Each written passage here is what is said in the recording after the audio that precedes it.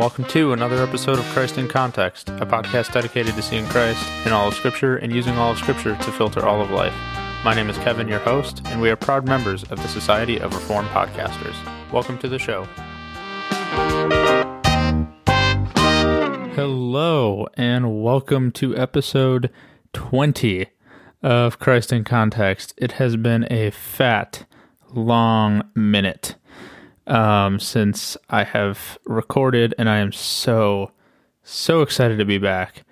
The past month or so almost killed me. Not literally, but I was very stressed out. Basically, I think the last time that I recorded was right after midterms in my semester, and then it just kept going. I didn't do the math, but I had at least, I had 2 or 3 like 10-page papers, and then a bunch of other shorter, like 5 or 6 or 8-page papers. And it was just a lot of busy work that I didn't want to do. But it was, I had to do it. I finished out the semester. And so I'm going to give some updates about just kind of what's going on in my life. And I've also, because I've had, I think, the past month off of just kind of doing schoolwork and not focusing a ton on the podcast, I've been able to think through things and kind of let stuff sit. And so I've got some updates about kind of the direction that I want to take the podcast. I've got a little bit more clarity.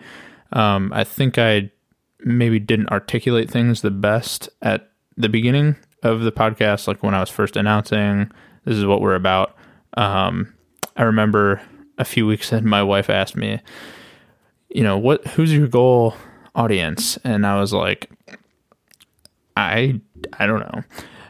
So I've got some more clarity. This is going to be just a couple minutes. So if you don't really care, I will post the timestamp for when we actually get into the text. We're getting back into Zechariah.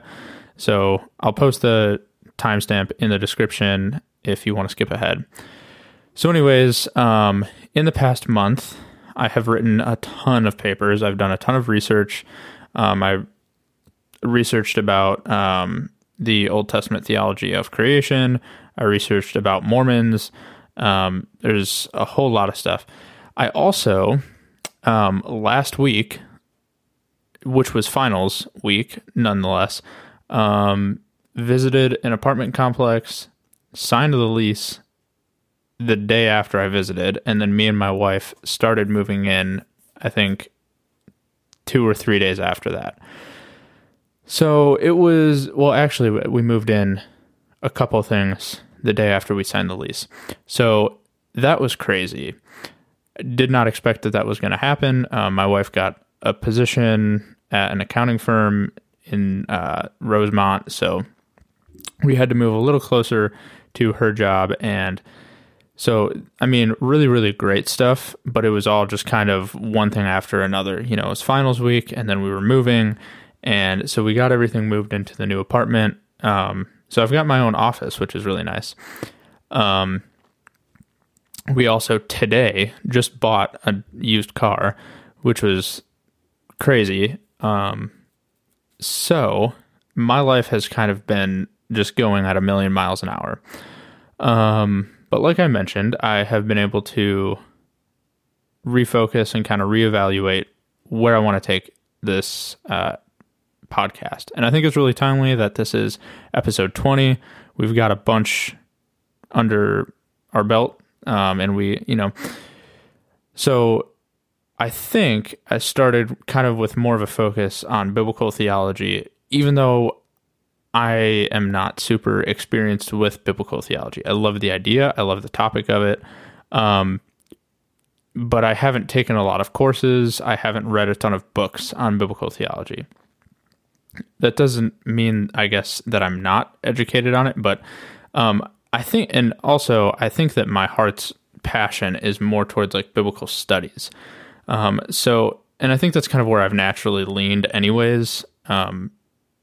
but I just think that it would be helpful to kind of clarify that that's where I'm going to be taking this podcast. We're going to be focusing more on biblical studies and using that as a way of approaching the text. And so biblical studies as an academic field it's a lot of things. There's a lot of language that goes into it. There's a lot of evaluation of manuscripts in the Old and New Testament.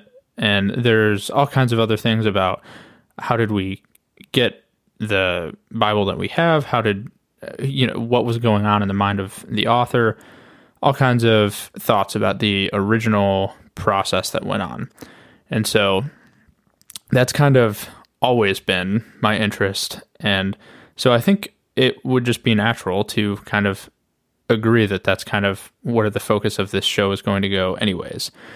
And so with that being said, I've also been able to reevaluate kind of what the mission or like what the purpose of this podcast is. And I'm going to go through all the social media and update this. And hopefully I'll have more time during break to be more present on social media. And I hope so. I don't know if that's actually going to be the case, but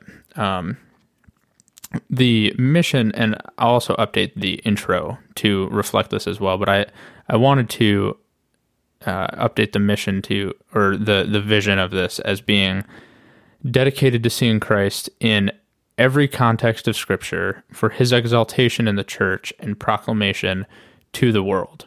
So what I mean when I say Christ in every context of Scripture, and I think this was kind of my idea when I came up with the name, or when my friend Luke helped me come up with the name, but the idea is just that Christ is found in the context of the whole Scripture. He's not just a New Testament guy. When he is talking to his disciples on the Sermon on the Mount, for example, in Matthew 5:17, he says he didn't come to abolish the law, but he came to fulfill it. And then in Luke 24:27, Luke records that Jesus was explaining to some of his followers after the resurrection how he had fulfilled all of the Scripture and how all of it was reflective of him. And but I don't want to take this approach that looks at the Old Testament and kind of tries to import Jesus where this clearer picture of Jesus then is given. So there are obviously prophecies like in Isaiah 53 where it's clear that there is a prophecy of a Messiah and a coming suffering servant. However, there's other places, where we read the law and it's confusing. There's a mystery about how this relates to Jesus. There's a mystery about who God is. And so there's a bunch of passages in the New Testament that talk about this mystery. So Ephesians 1:9 and 10 say that he made known to us the mystery of his will, that's God made known to us the mystery of his will, according to his kind intention, which he purposed in him with a view to an administration suitable to the fullness of the times. That is, the summing up of all things in Christ, things in the heavens and things on earth. And then Paul also writes in Colossians 1:26 that the gospel of Christ is the mystery which has been hidden from the past ages and generations, but has now been manifested to his saints. So there's a hidden mystery in the Old Covenant that we see that gets revealed in who Christ is. He continues in that same letter that their hearts may be encouraged. This is Colossians 2:2. Their hearts may be encouraged, having been knit together in love and attaining to all the wealth that comes from the full assurance of understanding, resulting in a true knowledge of God's mystery, that is, Christ himself. Hebrews 1:1 and 2 also say that God, after he spoke long ago to the fathers in the prophets and in many portions and in many ways, in these last days has spoken to us in his Son, whom he appointed heir of all things, through whom also he made the world. And so Hebrews 1 and 2 capture this idea that in the old times, before Christ, God was speaking in these mysterious ways and different times to reveal slowly who Christ would be. And now he has spoken in these last days, kind of the fullness of the gospel, the fullness of what we need, and the full expression of who God is. So that's kind of the idea behind Christ in the context of the Bible, or in every context of Scripture, that he is found everywhere, but in some places it's not explicit, it's implicit and mysterious, and we don't want to go beyond what the text says, so sometimes we want to leave it up to what the mystery is, and that shouldn't be a bad thing. It should be something that leads us to worship, to wonder, and there's things now that we read that are mysterious, things that are in the New Testament that are mysterious that we don't know, and so it shouldn't leave us upset that God has left things to mystery, but it should lead us to worship, that there's so much more to who God is that we don't have to figure all of him out, and we can't figure all of him out. And it will take an eternity of, excuse me, my ring just hit my water bottle. It will take an eternity of worship and fellowship with him and getting to know him to understand the mystery. So that leads to, speaking of worship, that leads to the next thing. That is Christ in every context of Scripture for his exaltation in the church. So there's a mystery, and a lot of this has to do with mystery. I just love the idea and the picture that's painted of Christ as the revealed mystery, and there's a mystery between the relationship of Christ and his church and the mystery of the church in the world. And so after explaining the role of men and women in a marriage relationship, in Ephesians chapter 5, Paul says that even though he had already explained all this, and this is good and useful, he says this mystery is great, but I am speaking with reference to Christ and the church. And so this mystery of this dynamic and submissive and leading relationship between two people, the husband and the wife, is not just for us physical humans, but it's specifically in a more important context. It's referring to Christ and the church. And so the church has always been about glorifying Christ and uniting believers to him. Excuse me. I also want to bring up 1 Peter 4:10 and 11, which says, "As each one has received a special gift, employ it in serving one another as good stewards of the manifold grace of God. Whoever speaks is to do so as one who is serving by the strength which God supplies, so that in all things God may be glorified through Jesus Christ, to whom belongs the glory and the dominion forever and ever. Amen." The reason I bring up that scripture is because even though there is a mystery to the relationship of Christ and his church, as we begin to understand who Christ is, and as we begin to understand our role as his people, we are obviously equipped with certain gifts, and it is our job as the church to serve each other, to use those gifts to serve each other, and also to use those gifts to glorify God and glorify Christ.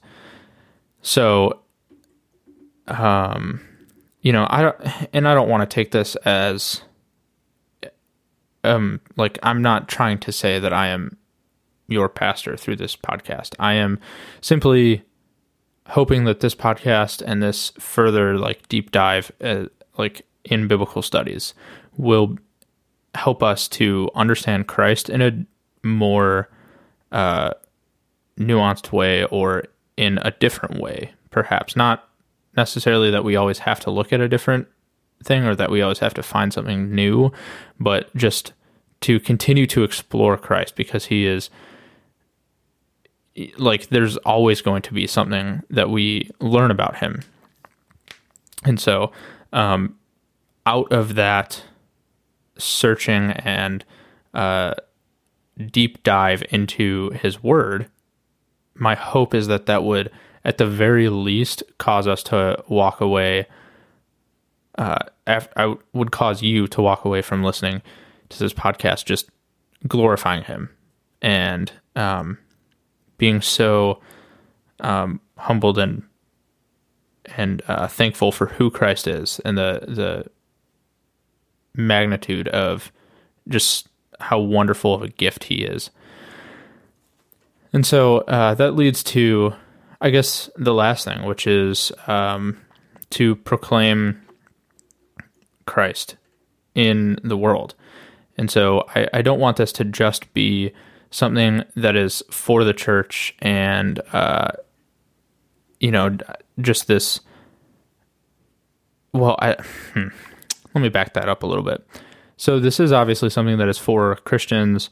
And I mean, you can share this with non-Christians, and, if they're interested in the text of the Bible, I'm not going to tell you to not share that with them, because I hope that this is something useful for them and, for anyone who listens. But I'm hoping that the way that we understand the Bible will help us to give a better defense and understanding of hard questions that people have.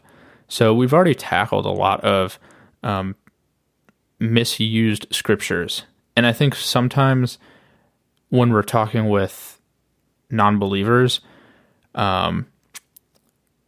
sometimes one of the easiest things to tell them, a lot of times it's really easy, especially for us Reformed people, to get all presuppositional and, really on the offensive mode of, asking like, well, you don't have any, you're presupposing a Christian worldview and you're stealing from the Christian worldview, but you're not a Christian, and blah, blah, blah, blah, blah, blah, blah, blah. You know the drill. It's the presup world. But sometimes just answering questions and saying, you're right. The church doesn't always agree on everything, and there's crazy people out there who say really crazy, stupid stuff.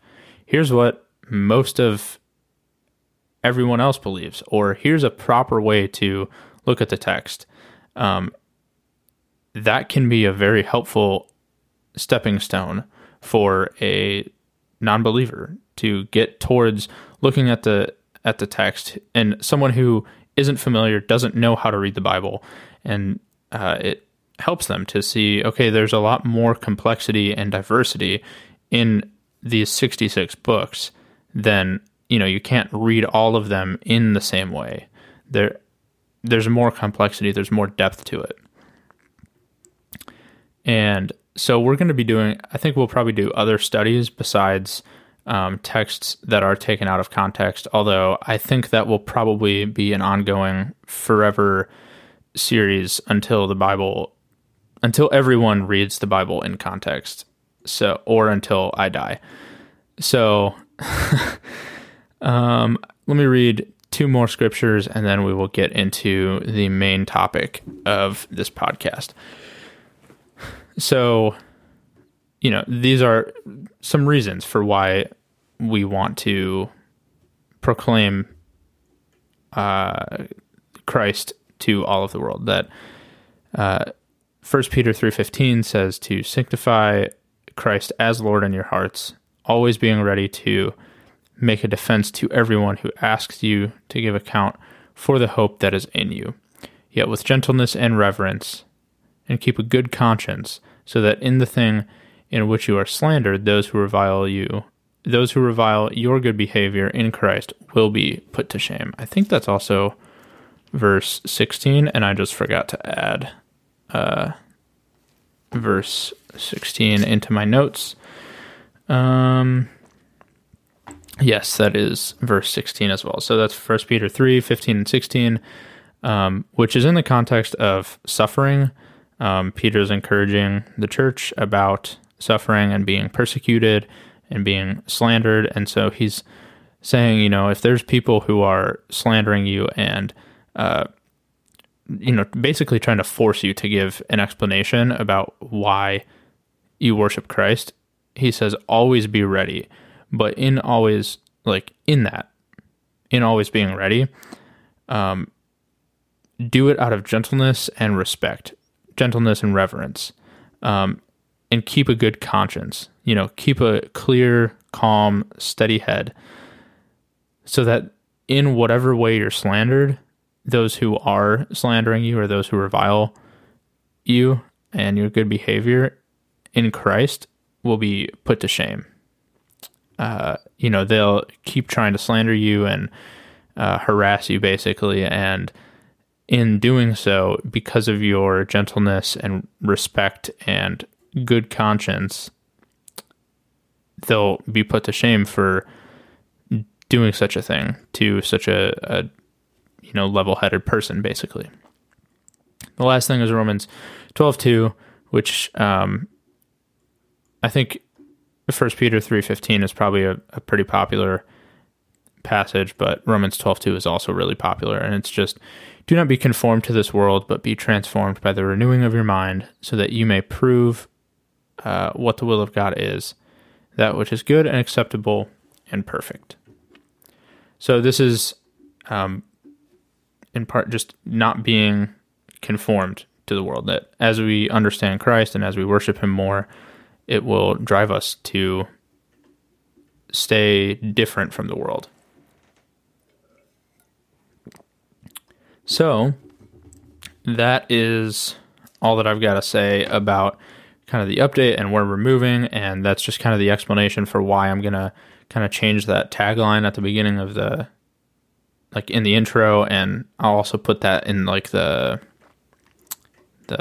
bios in our social media stuff. And, I just want to be honest, want to give you the explanation for it. So anyways, Zechariah 5, verses 5 through 11 is a really interesting vision that Zechariah has, and I hope I can do a decent job at explaining it, because it's really, really fascinating.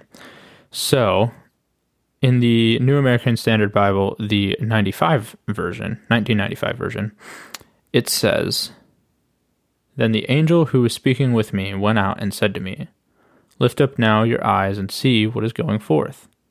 I said, 'What is it?' And he said, 'This is the ephah going forth.' Again he said, 'This is their appearance in all the land. And behold, a lead cover was lifted up, and this is a woman sitting inside the ephah.' Then he said, 'This is wickedness.' And he threw her down into the middle of the ephah, and cast the lead weight on its opening. Then I lifted up my eyes and looked, and there 2 women were coming out with the wind in their wings, and they had wings like wings of a stork, and they lifted up the ephah between the earth and the heavens.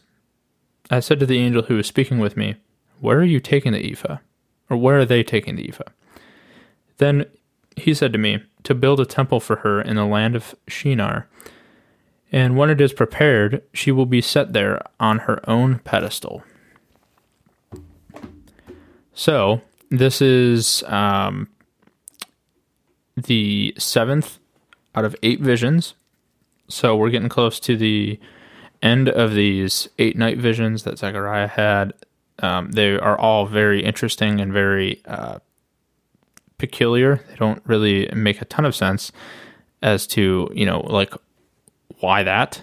But the message behind them is profound and fascinating. And so as I've been studying this, I've realized that, so the past 2 visions I had explained that this is kind of like the second cycle. And so 1 through 4 and visions 5 through 8 kind of parallel each other in their message, which is true. I'm going to continue to say that. So this is the third vision in the second cycle, so it's going to parallel the third vision of the first cycle in its message that the Lord will get rid of iniquity of the land. And that is made explicit in chapter 3, verse 9. It says almost those words word for word. But on the other hand, there's also a really neat thing that's going on where the content of the vision is similar in a chiastic structure, or it's this kind of cyclical structure, if you want to call it that. So basically, vision 1 and 8 and parallel each other, and visions 2 and 7 parallel each other, and 3 and 6, and 4 and 5. And so we see in the seventh vision this thing being cast out. There's an object which is an ephah, and it's got a woman in it, and that gets cast away. And in the second vision, there's also these horns that get smashed and cast away. And it's most vivid in the eighth vision and the first vision, where there are 4 chariots, and then in the first vision there's 4 horsemen. So I don't know specifically if it is one way or the other.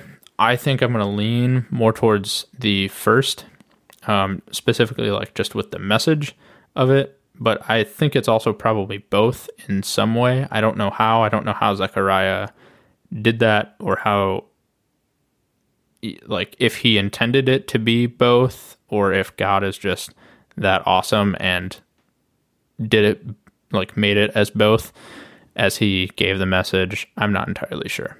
So let's go verse by verse.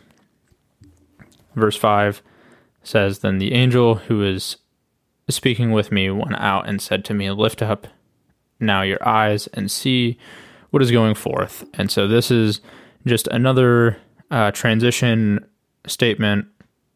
It's possible that this is right after the previous vision, and the phrase "lift up now your eyes" is very straightforward. It's whenever we see that, or whenever we have seen that, we've seen another vision happen. So that's how we can tell, okay, this is vision number 7. And then we get to verse 6, and it says, "I said, 'What is it?' And he said," the angel says, "This is the ephah going forth." Again, he said, "This is their appearance in all the land." And so we are introduced to whatever this thing is that Zechariah sees, which is an ephah. And normally when we see this word, it's referring to a specific measure of dry material.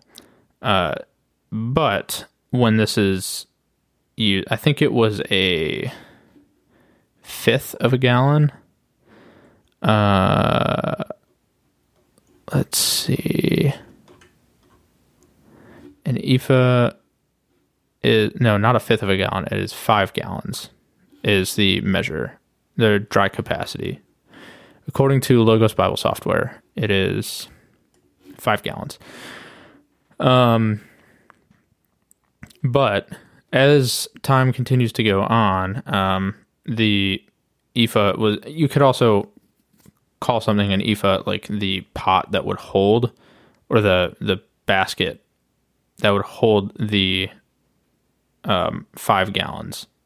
So he looks up, he sees this basket, but as I was saying, time goes on, and the word in the, like, by the time of the post-exilic period, language changes. Like we use words for different things, and so it's entirely possible that this word just means a basket at this point, a large basket at that. Obviously large enough for a woman to fit inside of it. I don't think that he was seeing a 5-gallon bucket and imagining that this, like, a full-grown woman was getting squished into a 5-gallon bucket. I think it was probably just a large basket or a large bucket, and there's a woman in it. But we'll get more to the woman in a second. Before we get to that, I want to mention something that's really interesting. That is, basically the translations are split down the middle on this. So it says that the angel explains that this is their appearance in all the land. And the reason why it says their appearance is because the Hebrew word is enam, I believe, or a name. I forgot to put the vowel pointing, so I don't remember how exactly it's pronounced. But anyways, it looks like it is the word for eye, and then, or eyes, and then the third person plural pronominal suffix, which just means there. That's fancy language for it's the little thing that you add onto the end of a Hebrew word to refer to there.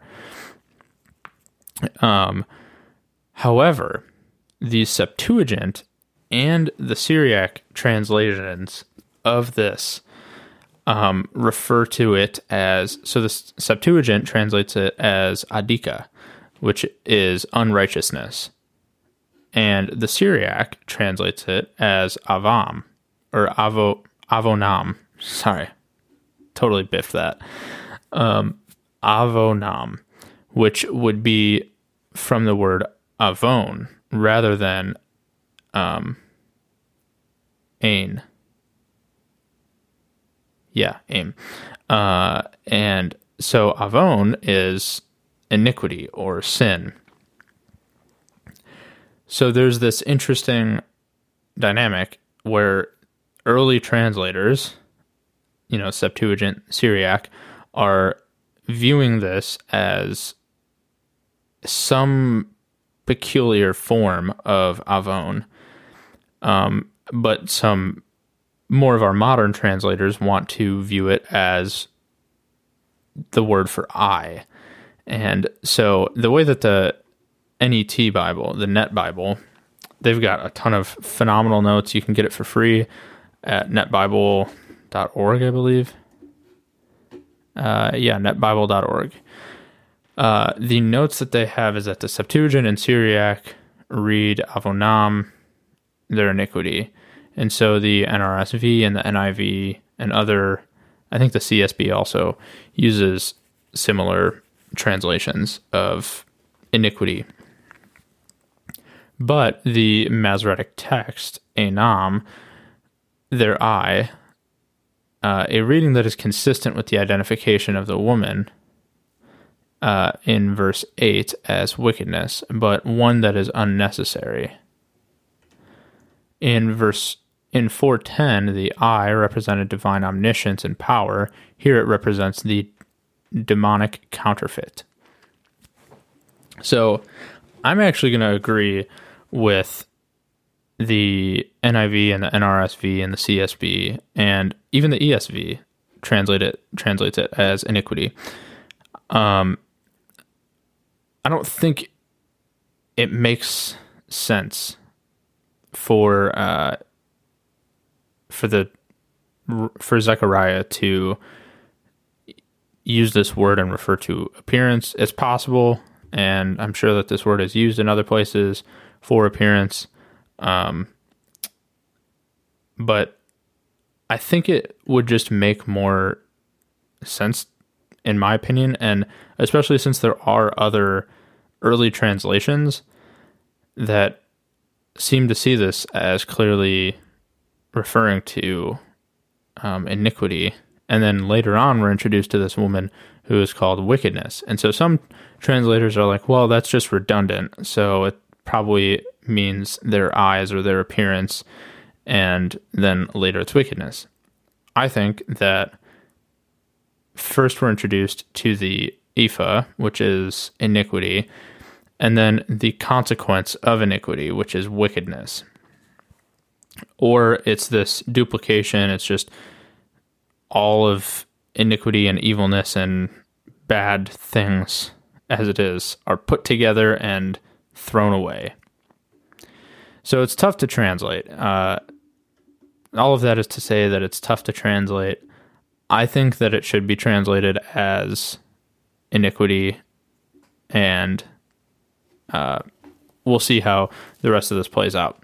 So then in verse 7, we get this parenthetical statement, and behold, a lead cover was lifted up. So presumably there is a cover. There's this basket. I'm imagining a stone basket or a stone like bucket type thing. And then there's this heavy lead cover. And this word is also used to refer to like flat plates or flat like pieces of bread. And so it's this round circular flat piece made of lead that is just on top. So a heavy thing holding it down, covering it, it gets lifted up, and then it says, and this is a woman. Now, again, I surprisingly am not really agreeing with how the NASB is translating this. Normally, I love the NASB, and I think they nail it. But here in Hebrew, it literally says, and this single woman, or, I mean, the most literally is, and this woman won, but makes sense to translate it as, and this single woman, or this one woman, was sitting in the midst of the ephah. So there's a woman, and the one commentary I was reading was saying that like extra, translating it in English as single or like only or one woman or whatever is just redundant and unnecessary, but I think that actually it shows the vivid picture. It's showing that, hey, there's one woman inside of this. It's, I think, showing the collectiveness of what is later revealed about who this woman represents, and that's wickedness in verse 8. That the collective wickedness, all of it, all of the collective wickedness is brought together and put into this ephah. And so in verse 8, the angel says that this is wickedness. And he threw her down in the middle of the ephah and cast the lead weight on its opening. And so she gets, this poor girl, the top gets lifted up, she pops up, and then he's like, hey, this is wickedness, throws her back in and covers her back up. Thankfully, it's just a girl in a vision and not an actual girl, but that'd be pretty rough.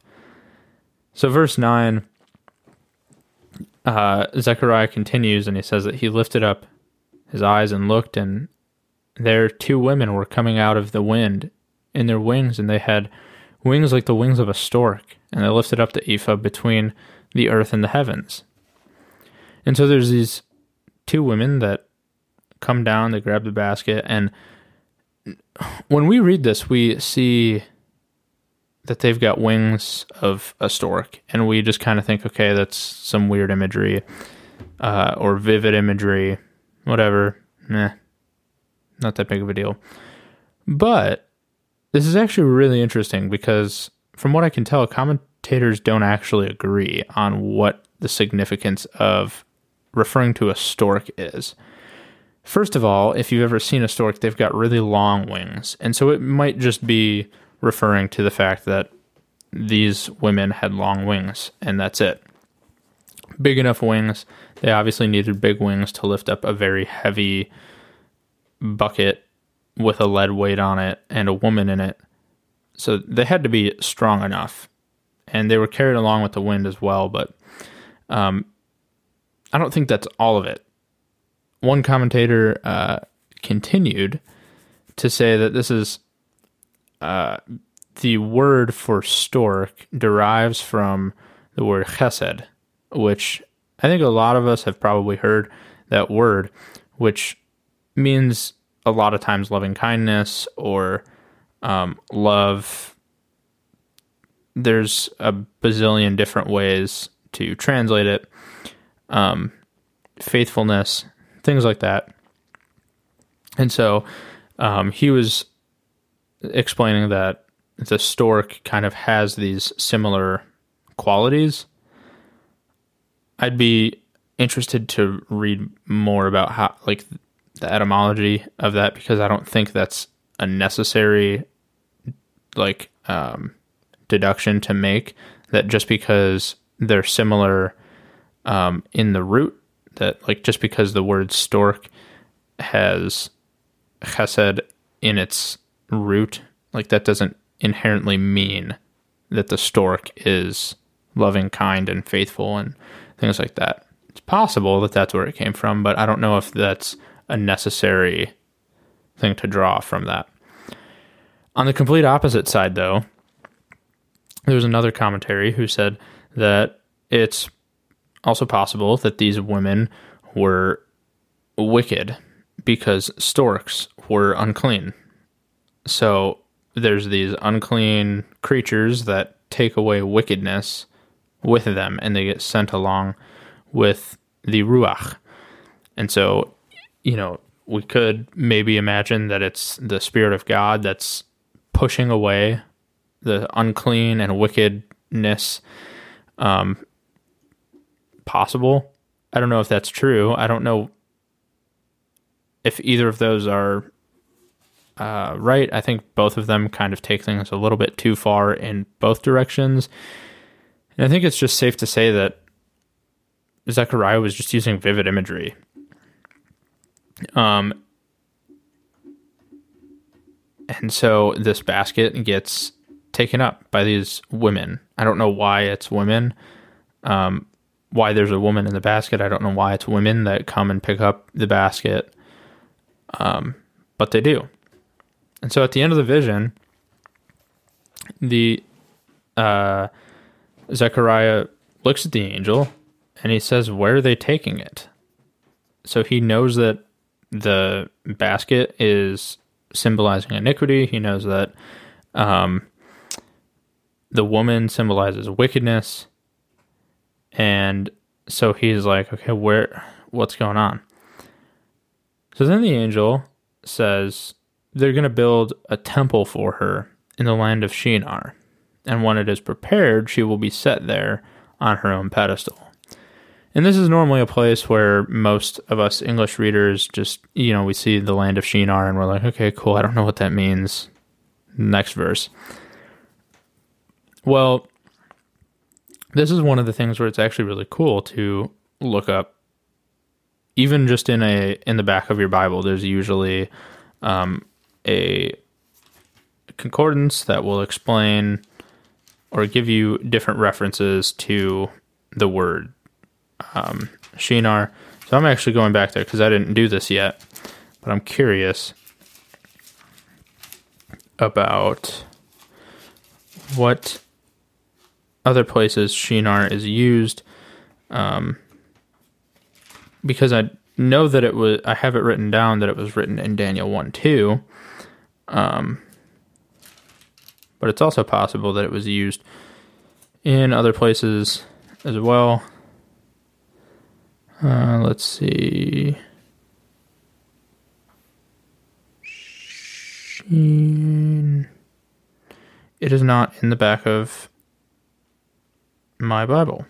So sometimes it takes a little bit more digging. But anyways, Shinar in Daniel 1:2 is associated with the Babylonian rule and pagan idol worship. So this town or the city is associated with idol worship. And so for wickedness to be taken away to idol worship is to say that the wicked idol worshippers are going along with it. And so this is pretty much another way of it further pushing the point that wickedness is being taken away, idolaters are going away, and it's a permanent thing. All of the idolaters will be somewhere else. They will be worshiping their own wickedness, all of that. And so the text is, this whole vision is primarily speaking towards the Jews rebuilding the temple. And that's with every vision that we've seen so far. It's the Jews who are building temple, city of Jerusalem, and this would serve as a hopeful message that they would no longer have to deal with sin or wickedness, and not just that they wouldn't have to deal with it, but that it would permanently be removed. And so, as we look at this text within the context of redemption and, what's the mystery? Like, where is Christ in this? The mystery of Christ is that he is the one who is removing the wickedness, and that we are the ones who need our wickedness taken away from us. We need God's supernatural work in our life to remove it, and remove it permanently, because if it was impermanent, it would come right back, and we would continue to do sin and continue to practice our own wickedness. But it's because of Christ that it is taken away, and will one day permanently in the new creation be destroyed and done away with. And so he has already accomplished this on the cross, and it will one day be a full reality to us. So I hope that this episode has been edifying and useful, and that it will help you to glorify Christ. If you enjoyed it, share it with a friend. Leave a rating and review. Let me know what you thought. Let me know if you've got questions. I'd love to interact with you. Until next time, read your Bible, bro. Thanks for listening to this episode of Christ in Context. If you enjoyed the episode, give us a rating and a review through Apple Podcasts or whatever streaming app you use to listen, and subscribe to be notified when new content is posted. You can find us on social media on Facebook and Instagram at Christ in Context Pod, and Twitter at CNC Podcast. If you have a question that you would like to hear answered on the show, reach out on social media or email us at christincontextpod@gmail.com. We are proud members of the Society of Reformed Podcasters and Doctrinal Discipleship.